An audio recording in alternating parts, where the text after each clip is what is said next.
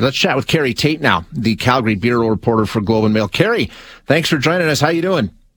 Hi, good morning. I'm well. How are you? Good. You stay up all the way to the bitter end last night? We sure did.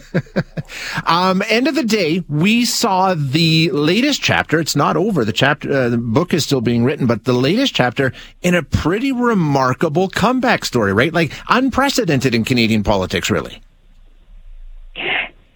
For Danielle Smith, absolutely. This was a mandate that, she was looking for. It's definitely smaller than she would have liked. But going into this, the UCP was unpopular when Jason Kenney was at the helm. They lost a lot of support. Yep. And so she went into that from a position of weakness.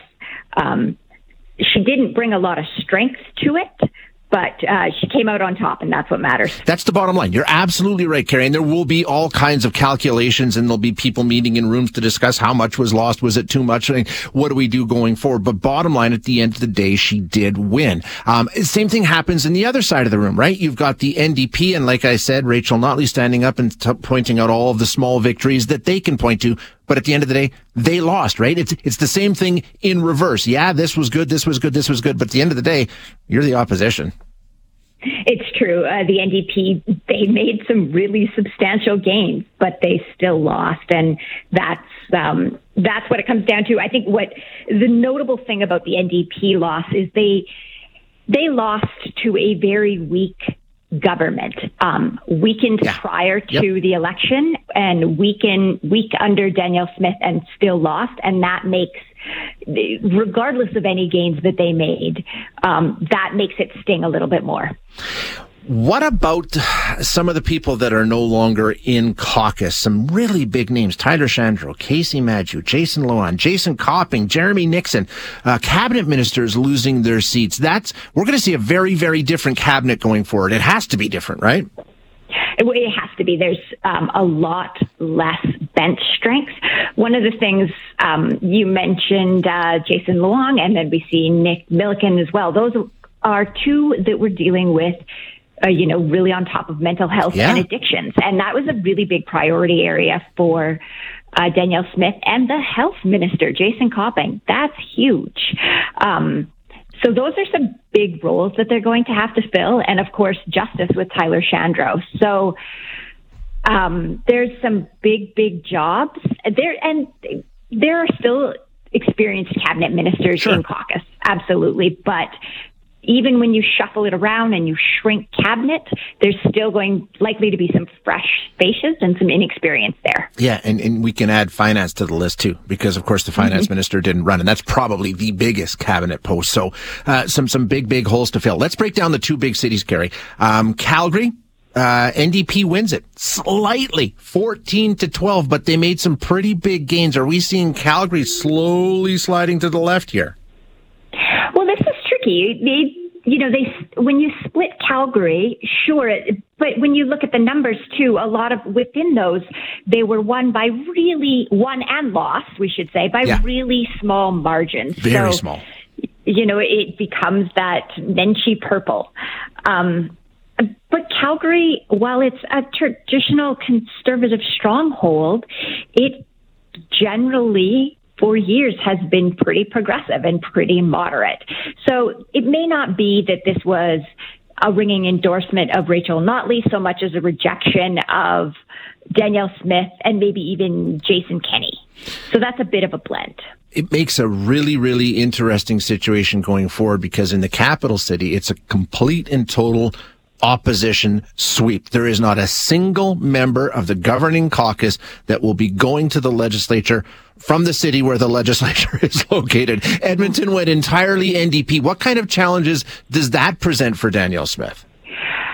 Well, it's both parties it presents the challenge for that. This, for the UCP, is not something that they can be comfortable with. This is not sustainable, winning all of rural and then Calgary by the skin of your teeth. That's not something that they want to go into the next election with. And the NDP doesn't want to, it can't afford to just be super great at representing Calgary or urban voters. So both parties are going to have to figure out how to broaden their appeal. Smith is going to have to figure out how to represent Edmonton, because that's, a resounding and repeated rejection of the UCP in Edmonton. And you can't ignore that many people. So something is going to have to give. In terms of the leaders, I said earlier, and like I say, no inside information. This is just me speculating based on what I've seen. I don't think Rachel Notley leads the NDP into the next election. She's incredibly popular. I don't think anybody in the party is going to be trying to force Rachel Notley out, but I think you got to take a look at it and say, okay, you had 3 cracks at it. You won once, but the last 2 didn't go. Maybe we got to change directions. What do you think Rachel Notley's future looks like? Well, I don't have any reporting on that, just to be clear. I don't have, sources saying. So, as you said, she had 3 cracks at it, but most significantly, she lost when the UCP was at its weakest. Yep. And that's going to be difficult to make the case to stay, but we don't know that she wants to stay. Like, if she decides, she might be staying long enough to hand this off, in good shape to the next person. We don't yet know what her strategy is. But making the case for her to be the leader again is going to be very, very difficult. Yeah, for sure. What about the other side? We know Danielle Smith. We know the knives have been out for Danielle Smith within that party. We've heard it openly. There's been members of, pretty prominent conservatives campaigning against her in this campaign. Is this enough? Is this victory enough to quiet those critics and give her at least some runway to get some of her, policies implemented here? This is a bit tricky. 49 seats is not a good showing. It's going to be quite disappointing. There's going to be a lot of frustrations, particularly in Calgary, that's not going to be well represented. But we have to look at the UCP in the last year just went through a leadership review with Jason Kenney, yep, a leadership race, and the election. Their donors are going to be tapped out, not to mention fatigued from volunteers and staff members. And you can't just keep that cycle of churn going. You also need to show that you are a stable option to be government.